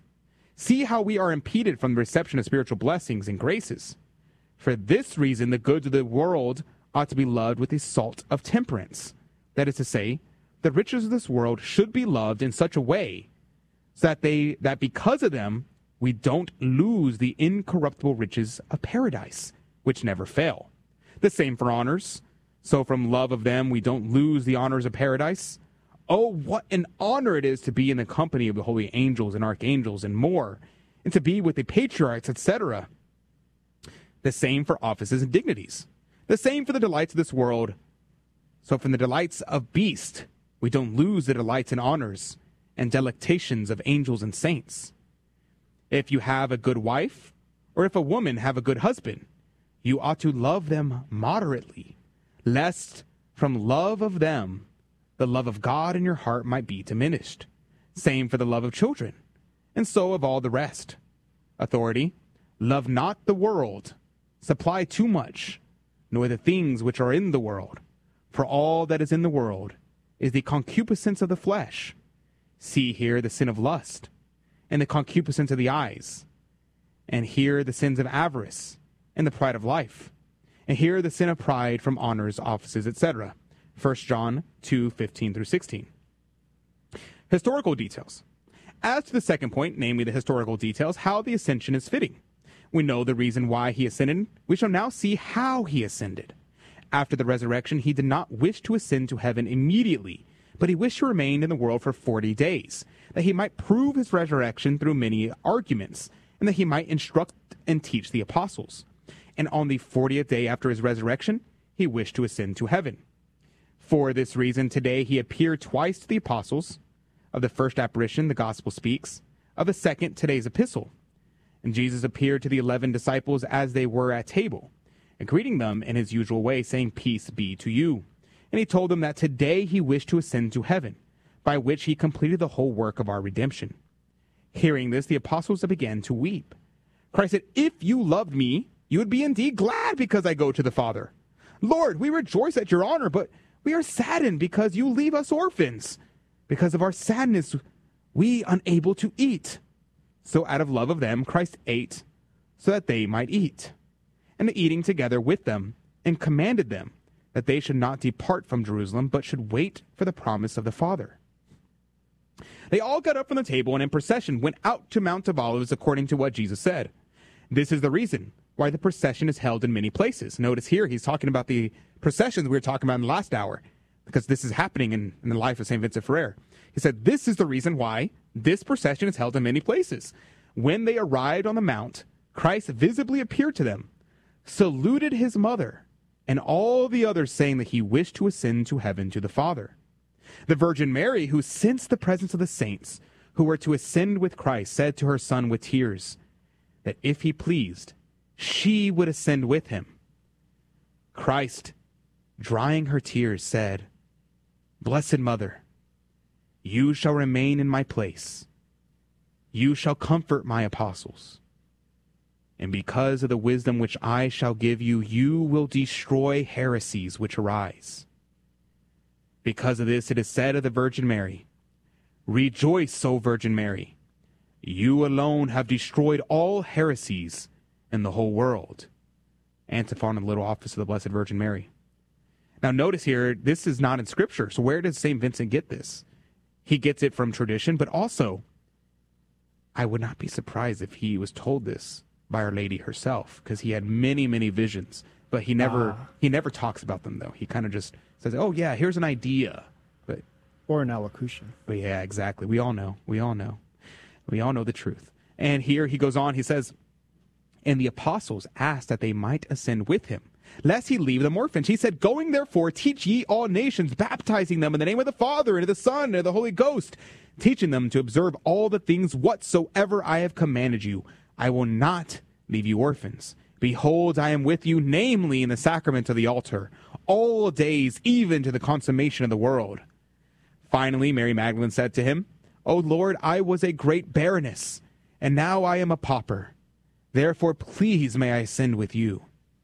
And Christ said, You shall be the companion of my mother. When Jesus was raised off the ground and began to ascend to the apostles asked him, saying, Lord, will you at this time restore again the kingdom of Israel? Lord, will you come quickly to give the reign to Israel? Christ responded, It is not for you to know the times or moments which the Father has put in his own power, but you shall receive the power of the Holy Ghost coming upon you, and you shall be witnesses unto me in Jerusalem. No, it is not for you to know the definite day of judgment, but we can say definitely soon, very soon. When he was already ascending, they looked up at him and said, Lord, give us a blessing. And lifting up his hands, he blessed them. Just as the priest after Mass gives a blessing to the people. Think about that when you're at Mass today. When you go to Holy Mass today, think about the fact that our Lord looked down upon them and gave them a blessing in the same manner in which the priest after Mass blesses the people. So you can imagine them all kneeling down and receiving that blessing. Very beautiful.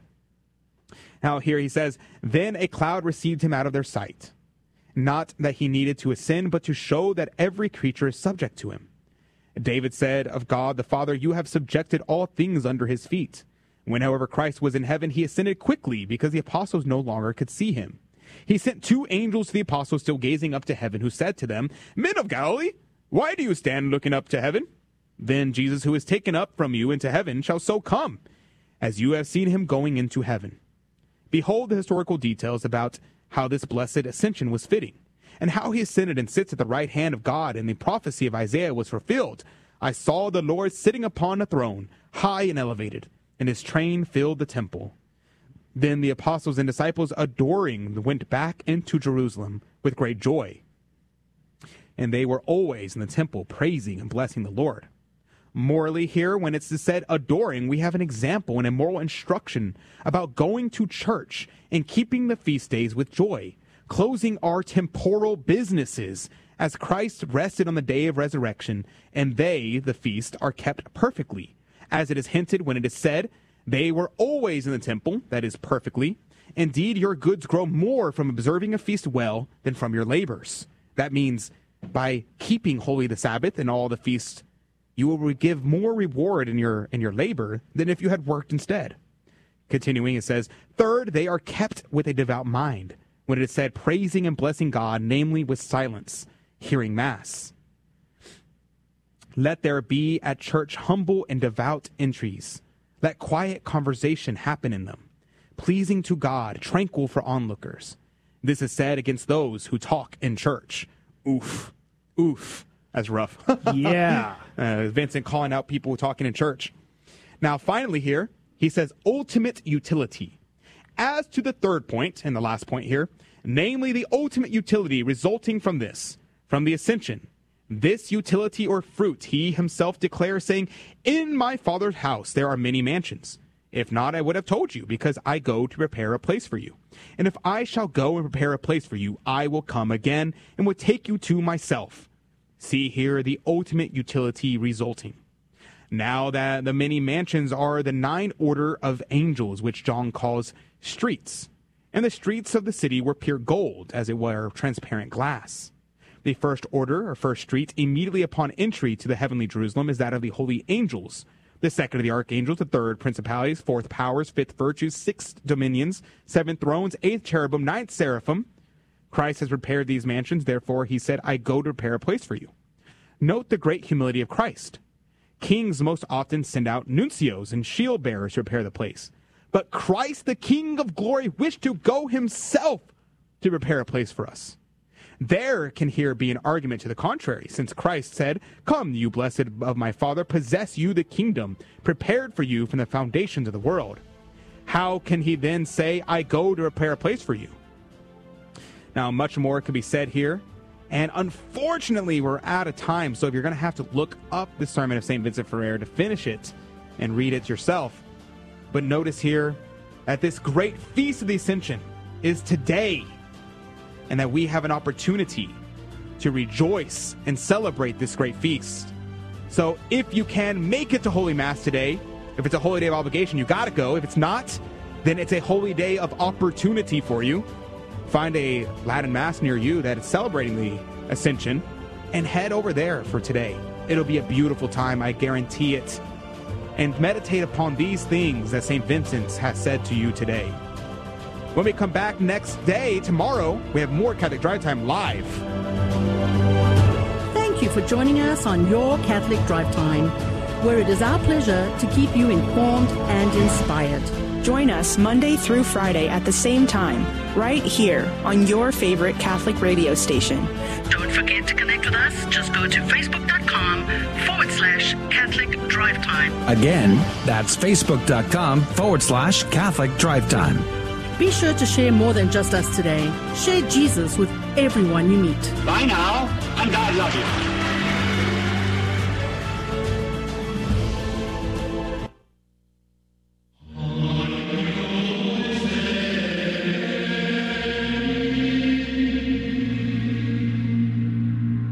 The Guadalupe Radio Network now brings you the Holy Sacrifice of the Mass from the chapel at Our Lady of Corpus Christi in Corpus Christi, Texas.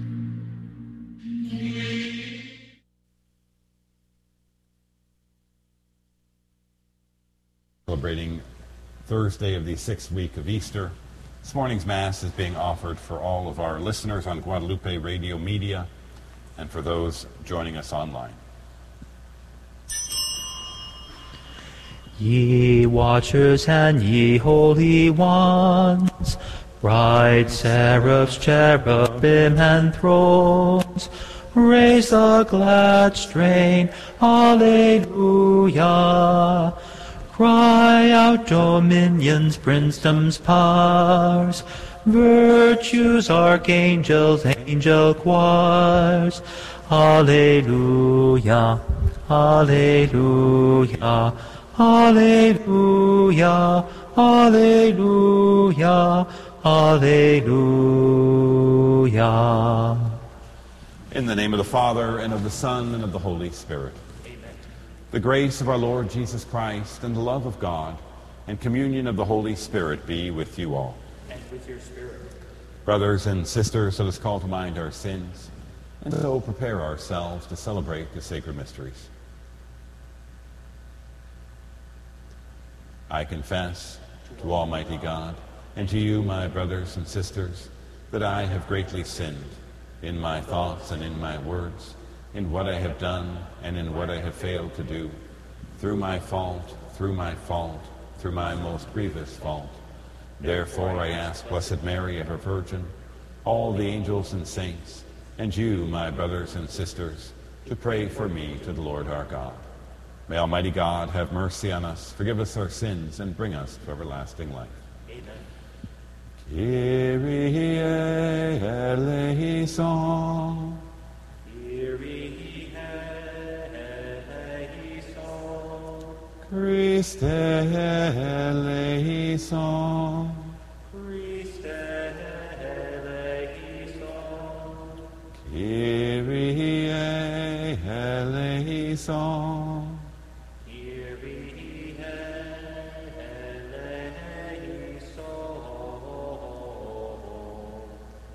Let us pray. O God, who made your people partakers in your redemption, grant, we pray, that we may perpetually render thanks for the resurrection of the Lord, who lives and reigns with you in the unity of the Holy Spirit, God, forever and ever.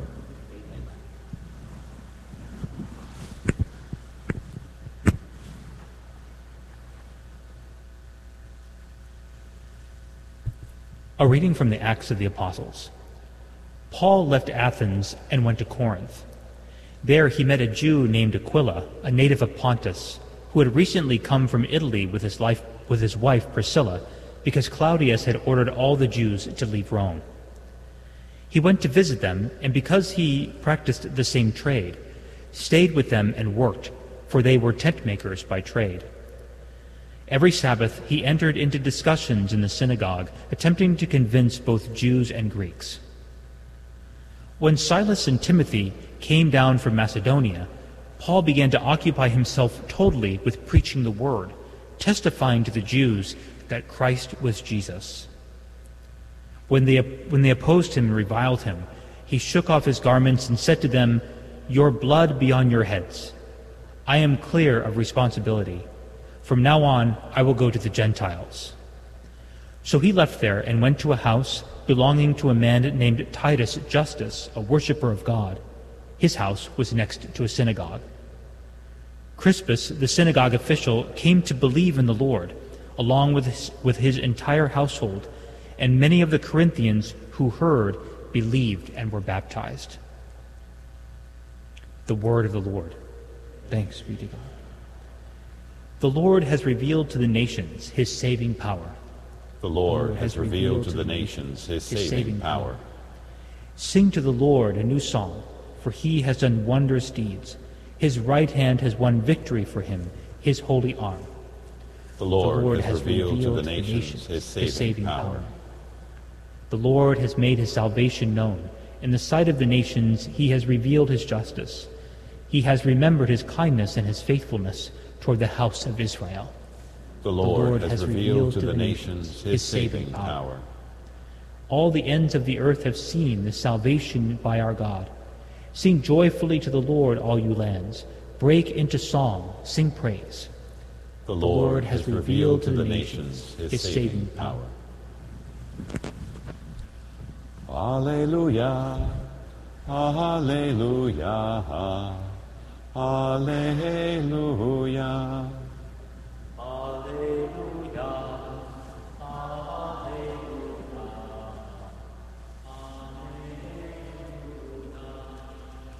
I will not leave you orphans, says the Lord. I will come back to you, and your hearts will rejoice. Alleluia, alleluia, alleluia. The Lord be with you. A reading from the Holy Gospel according to John. Jesus said to his disciples, "A little while, and you will no longer see me, and again a little while later, and you will see me." So some of his disciples said to one another, "What does this mean that he is saying to us, 'A little while, and you will not see me, and again a little while, and you will see me'? And, 'Because I am going to the Father.'" So they said, "What is this little while of which he speaks? We do not know what he means." Jesus knew that they wanted to ask him, so he said to them, "Are you discussing with one another what I said? 'A little while, and you will not see me, and again a little while, and you will see me'? Amen, amen, I say to you, you will weep and mourn while the world rejoices. You will grieve, but your grief will become joy." The Gospel of the Lord.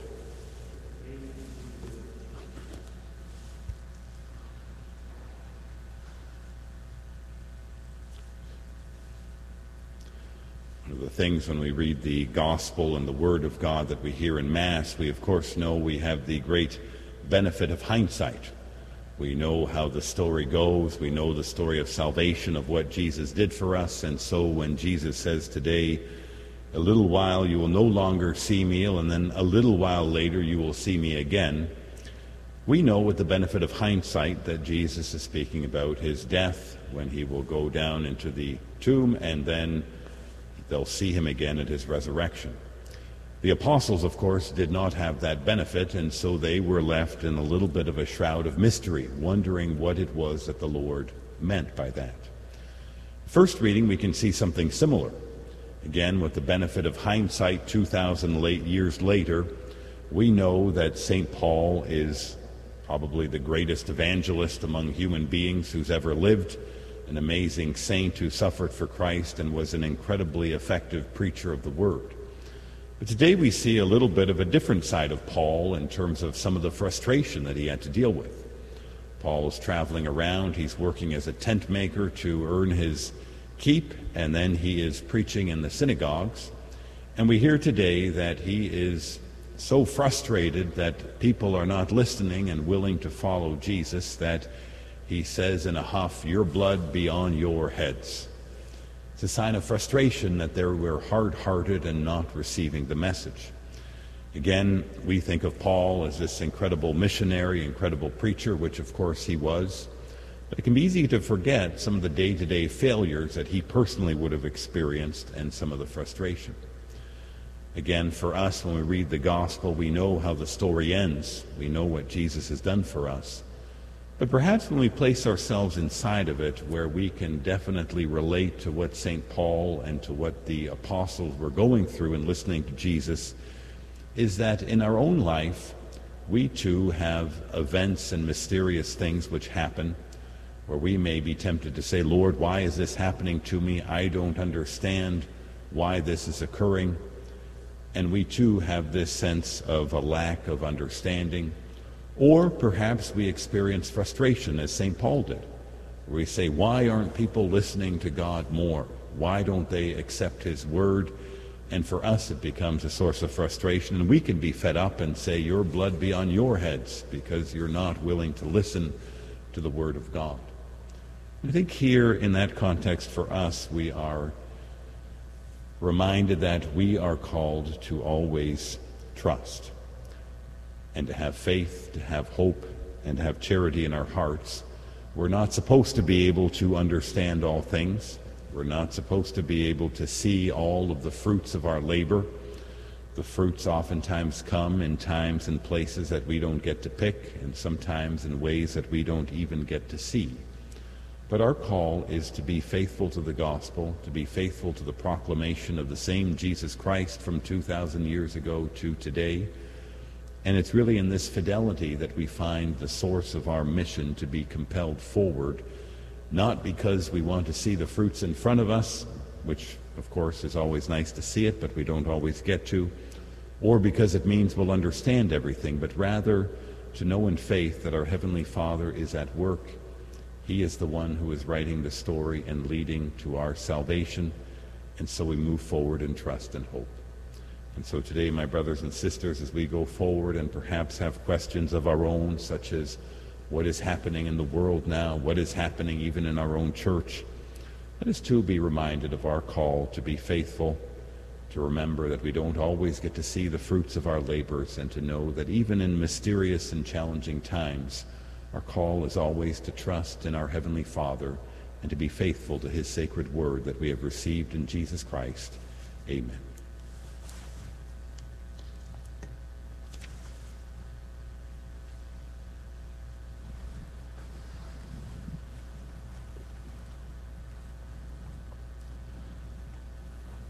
Dear brothers and sisters, filled with paschal joy, let us pray more earnestly to God that He who graciously listened to the prayers and supplications of His beloved Son may now be pleased to look upon us in our lowliness.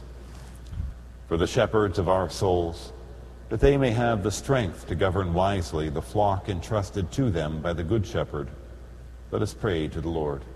Lord, hear our prayer. For the whole world, that it may truly know the peace given by Christ, let us pray to the Lord. Lord, hear our prayer. For our brothers and sisters who suffer, that their sorrow may be turned to gladness which no one can take from them, let us pray to the Lord. Lord, hear our prayer.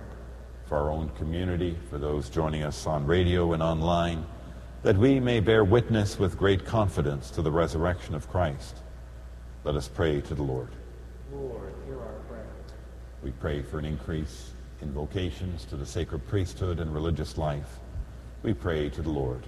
Lord, hear our prayer. We pray for an increase in faith and trust in our lives. We pray to the Lord. Lord, hear our prayer. For those intentions that we hold in our heart, we pray to the Lord. Lord, hear our prayer. O God, who know that our life in this present age is subject to suffering and need, hear the desires of those who cry to you, and receive the prayers of those who believe in you, through Christ our Lord.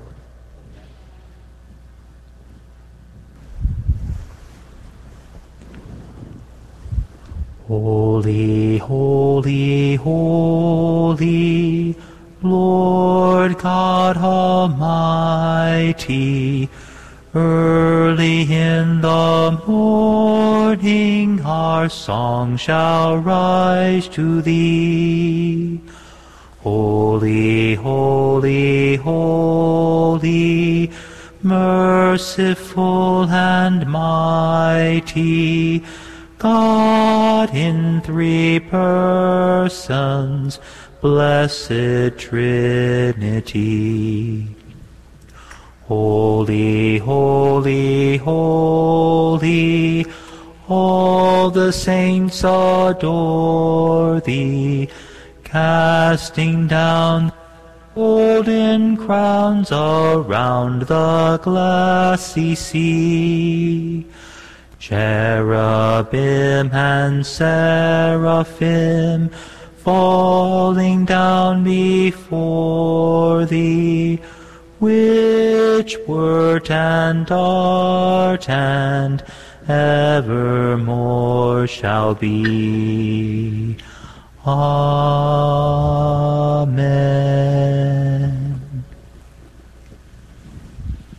Pray, brothers and sisters, that my sacrifice and yours may be acceptable to God the Almighty Father.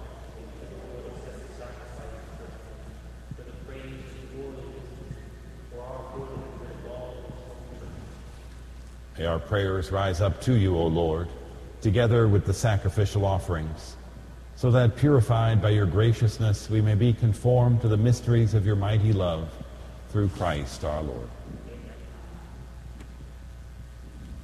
The Lord be with you.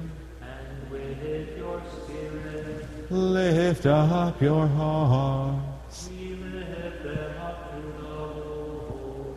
Let us give thanks to the Lord our God. It is right and just. It is truly right and just, our duty and our salvation, at all times to acclaim you, O Lord, but in this time above all, to laud you yet more gloriously, when Christ our Passover has been sacrificed. Through him the children of light rise to eternal life, and the halls of the heavenly kingdom are thrown open to the faithful. For his death is our ransom from death, and in his rising the life of all has risen. Therefore, overcome with paschal joy, every land, every people exalts in your praise. And even the heavenly powers with the angelic hosts sing together the unending hymn of your glory as they acclaim. Sanctus, Sanctus, Sanctus Dominus Deus Sabaoth, pleni sunt celi et terra, gloria tua, Hosanna in excelsis, benedictus, qui venit in nomine Domini, Hosanna in excelsis. You are indeed holy, O Lord, and all you have created rightly gives you praise. For through your Son, our Lord Jesus Christ, by the power and working of the Holy Spirit, you give life to all things and make them holy.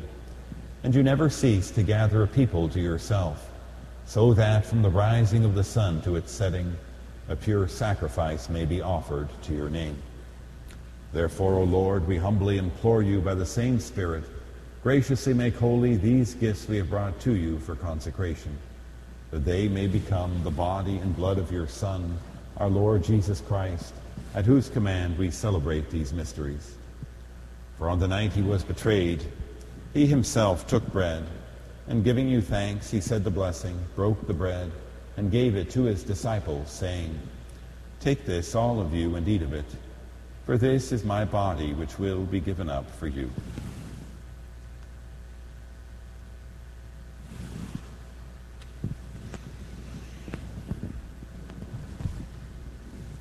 In a similar way, when supper was ended, he took the chalice, and giving you thanks, he said the blessing, and gave the chalice to his disciples, saying, "Take this, all of you, and drink from it, for this is the chalice of my blood, the blood of the new and eternal covenant, which will be poured out for you and for many for the forgiveness of sins.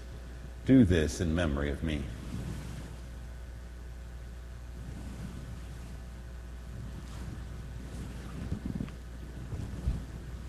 The mystery of faith. When we eat this bread and drink this cup, we proclaim your death, O Lord, until you come again. Therefore, O Lord, as we celebrate the memorial of the saving passion of your Son, his wondrous resurrection and ascension into heaven, and as we look forward to his second coming, we offer you in thanksgiving this holy and living sacrifice. Look, we pray, upon the oblation of your church, and recognizing the sacrificial victim by whose death you willed to reconcile us to yourself, grant that we who are nourished by the body and blood of your Son and filled with his Holy Spirit may become one body, one spirit in Christ.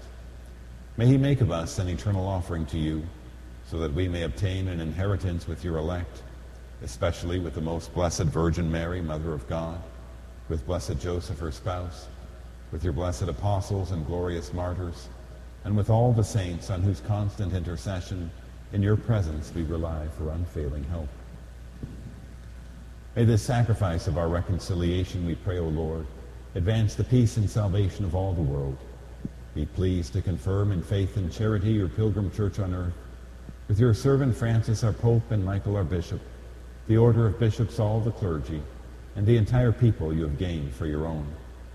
Listen graciously to the prayers of this family whom you have summoned before you. In your compassion, O merciful Father, gather to yourself all your children scattered throughout the world. To our departed brothers and sisters, and to all who are pleasing to you at their passing from this life, give kind admittance to your kingdom. There we hope to enjoy forever the fullness of your glory. Through Christ our Lord, through whom you bestow on the world all that is good. Through him and with him and in him, O God, Almighty Father, in the unity of the Holy Spirit, all glory and honor is yours forever and ever. Amen.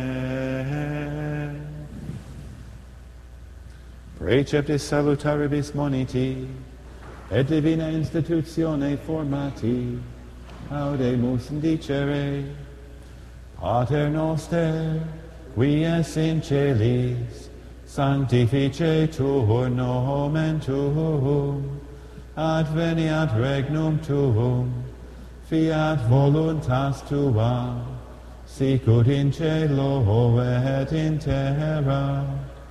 Panem nostrum quotidianum da nobis hodie, et dimite nobis debita nostra, sicut et nos dimitimus debitoribus nostris, et ne nos inducas in tentationem, sed libera nos a malo.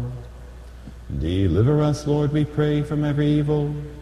Graciously grant peace in our days, that by the help of your mercy we may be always free from sin and safe from all distress, as we await the blessed hope and the coming of our Savior Jesus Christ. For the kingdom, the power, and the glory are yours, now and forever.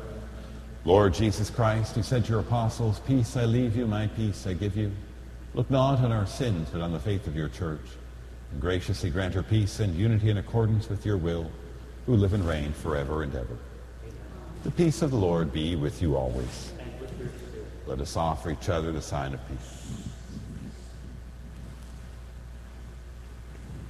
Agnus Dei, qui tollis peccata mundi, miserere nobis. Agnus Dei, qui tollis peccata mundi, miserere nobis. Agnus Dei, qui tollis peccata mundi, dona nobis pacem. Behold the Lamb of God. Behold him who takes away the sins of the world. Blessed are those called to the supper of the Lamb. Lord, I am not worthy that you should enter under my roof, but only say the word, and my soul shall be healed.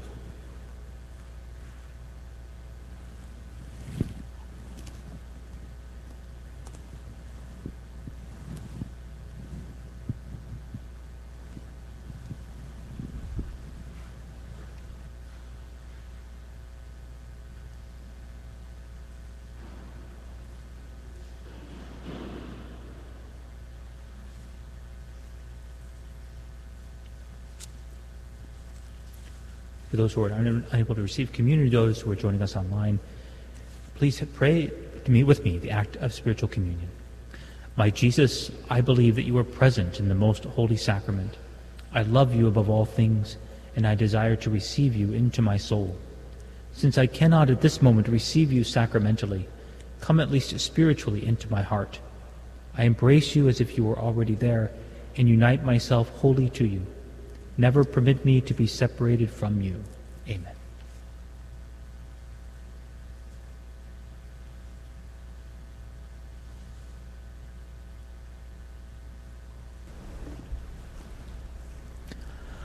Father, we thank thee who hast planted thy holy name within our hearts.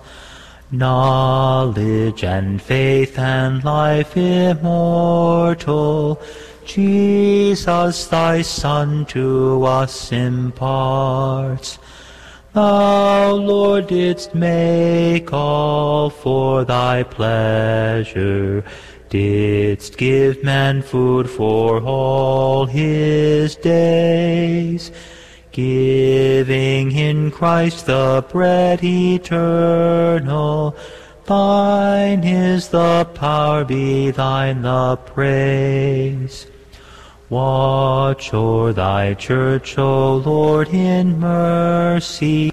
Save it from evil, guard it still. Perfected in thy love, united, cleansed and conformed unto thy will. As grain once scattered on the hillsides, was in this broken bread made one. So from all lands thy church be gathered into thy kingdom by thy Son.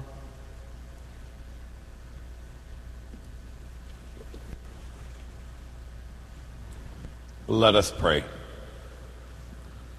Almighty, ever-living God, who restore us to eternal life in the resurrection of Christ, increase in us, we pray, the fruits of this Paschal sacrament, and pour into our hearts the strength of this saving food, through Christ our Lord. Amen. The Lord be with you. And with your spirit. May Almighty God bless you, the Father, and the Son, and the Holy Spirit. Amen. Go and announce the gospel of the Lord. Thanks be to God. Regina Caeli, laetare, alleluia. Quia quem meruisti portare, alleluia. Resurrexit, sicut dixit, alleluia. Ora pro nobis Deum, alleluia.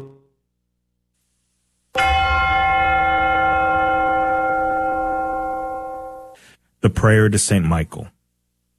Saint Michael the Archangel, defend us in battle. Be our protection against the wickedness and snares of the devil. May God rebuke him, we humbly pray.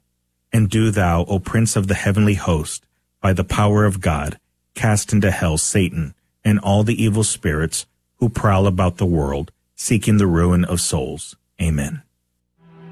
Prayer of Deliverance. Almighty God and Father, we beg Thee, through the intercession and help of the archangels, Saint Michael, Raphael, and Gabriel, for the deliverance of our brothers and sisters who are enslaved by the evil one, from anxiety, sadness, and obsessions. We implore Thee, deliver us, O Lord. From hatred, fornication, and envy. We implore Thee, deliver us, O Lord. From thoughts of jealousy, rage, and death. We implore Thee, deliver us, O Lord. From every thought of suicide and abortion. We implore Thee, deliver us, O Lord. From every form of sinful sexuality. We implore Thee, deliver us, O Lord. From every division in our family and every harmful friendship. We implore Thee, deliver us, O Lord. From every sort of spell, malefice, witchcraft, and every form of the occult. We implore Thee, deliver us, O Lord. Thou who said, Peace I leave with you, my peace I give unto you, grant that through the intercession of the Virgin Mary, we may be liberated from every demonic influence and enjoy Thy peace always. In the name of Christ our Lord. Amen.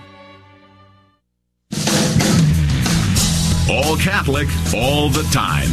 This is the Guadalupe Radio Network. Radio for your soul.